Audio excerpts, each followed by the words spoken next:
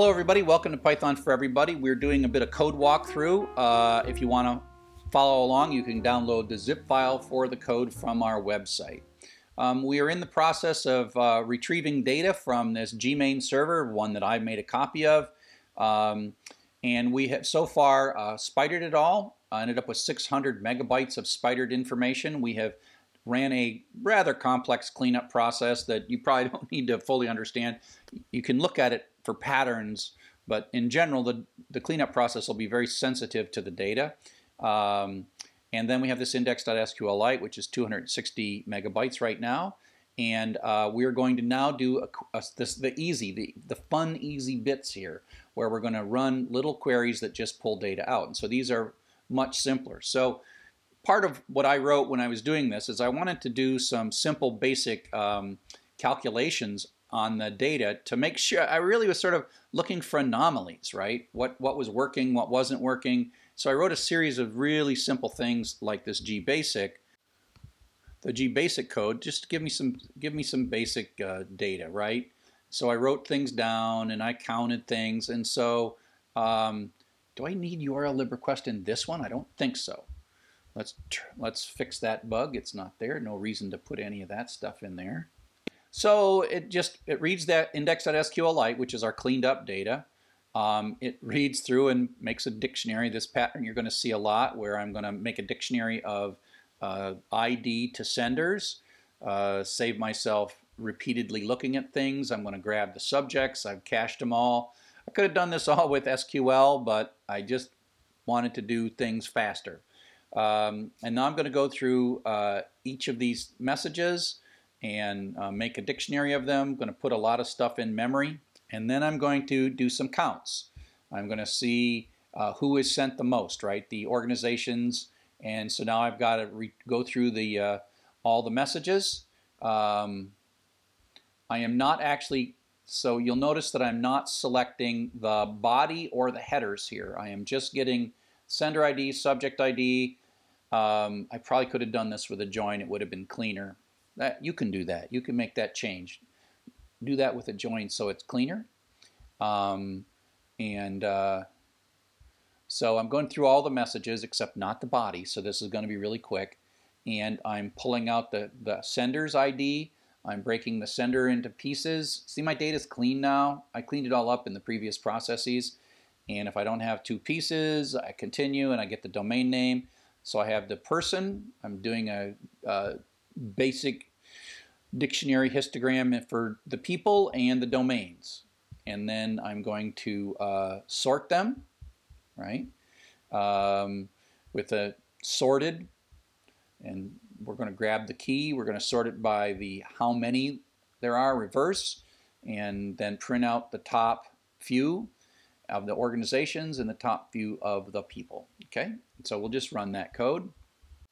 Python gbasic.py.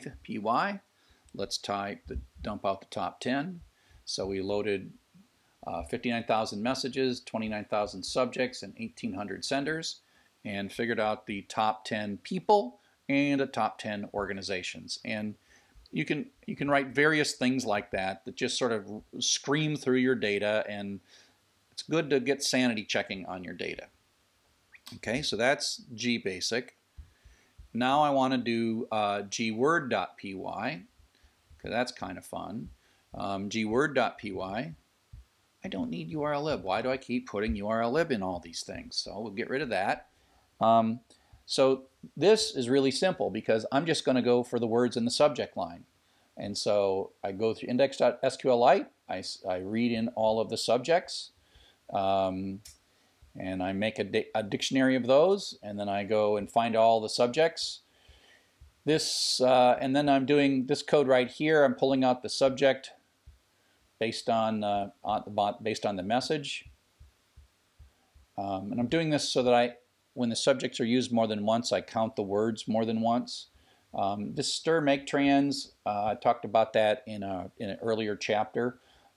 This basically throws away a punctuation in numbers, so that when I make my words, I don't end up with words that are like dashes. It compresses them down. Then I strip it, I convert everything to lowercase. This is basically just to keep too many words from showing up. Then I do a split, and then I got accounts, a dictionary. So this is a no punctuation, no numbers dictionary count. And then I just take the and do a dictionary, and then I sort them in reverse order. And then I figure out what the highest and lowest is by running through I could have probably done this with a max and a min if I felt like it. And so now I have the highest and the lowest. Yeah, I should have done a max and a min on that one. Why did I do that? But oh well. And now I've got to spread out the size, and so I'm going to produce this file gword.js, which is needed by the visualization because it's going to use d3.js, a word visualizer, and gword.js. I have to tell it how big the text is, and so I'm doing some text normalization. Took me a little experimentation. So if I run this now, and I say Python gword.js,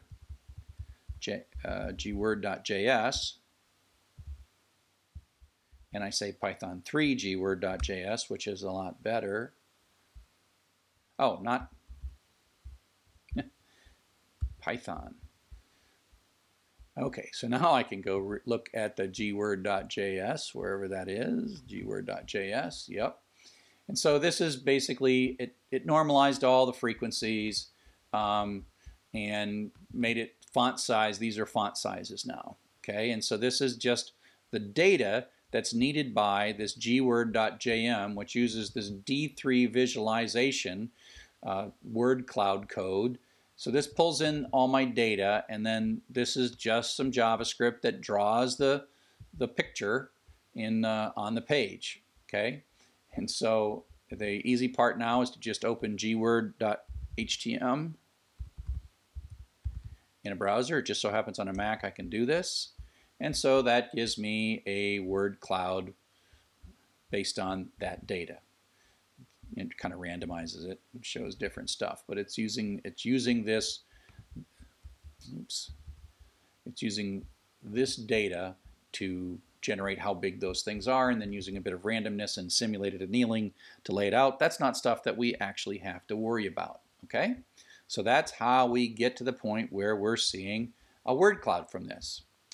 Now we're going to do another visualization, and this time we're going to do a line visualization, and we're going to create a thing called gline.js and produce with another HTML file. We're going to use D3 and produce that output.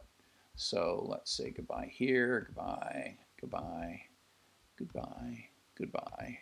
So gline.py, get rid of that file.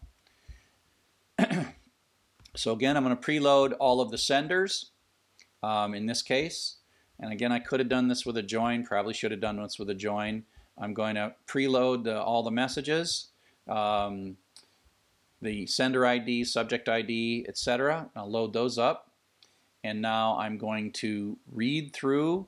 I'm going to have the sending organizations and the senders. And I'm going to split the senders, and I'm going to have the sending organizations, and then I'm going to do a simple dictionary as I accumulate the sending organizations by splitting the person's name into @signs, and then based on the organization I accumulate it, and then I sort them, and I pull out the top 10 organizations, print those out, and now I'm going to break this down into months. And I'll show you what this looks like in a second. Let's go to the gline.js. So the month looks like this. Okay, so the month looks like that. So that's the first 7 characters of the date. So if we look at the date looks like that, and the month is the first 7 characters. And this is the data that I've got to give it. We'll clean that up in a second. That data will look better in a moment. Go back to gline.py, and so this is we're doing the key is a tuple, which is the month, and which organization it is that did it. And it's only in the top 10 organizations, and then we're going to do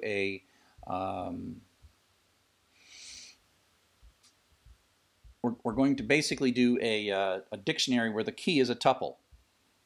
And then we're going to sort by key in this case, not by value. That's in the months is going to sort that. And then we're going to write all this data out into gline.js. So let's go ahead and run this. And again, this is just the data that has to be written in a way that the JavaScript can understand it. Python, gline, Python 3, gline.py. Okay, so top 10 organizations. So now let's take a look at that JavaScript. So this is what it looks like. So it just so happens that you got to tell it these are the data points. These are the lines.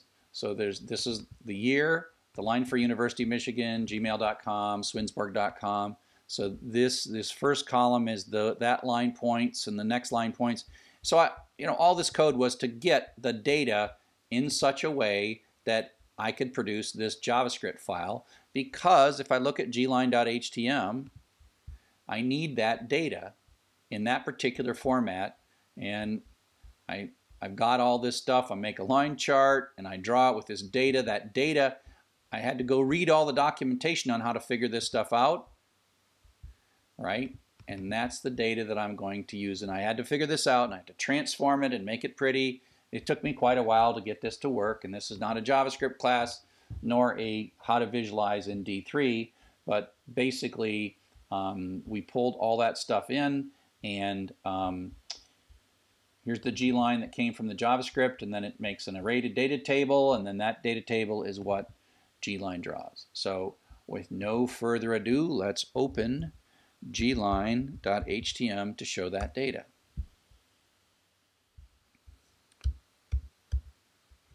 So there you go. That's the Sakai developer participation from 2015 through 2005 through 2015, based on which organizations did the most commits in Sakai. And so I know that I haven't done this all this code full justice. There's a lot of code here. The fun is just to kind of run it and see it, and then when the time comes to come back and see the techniques that are used when you're trying to build your own visualization pipeline.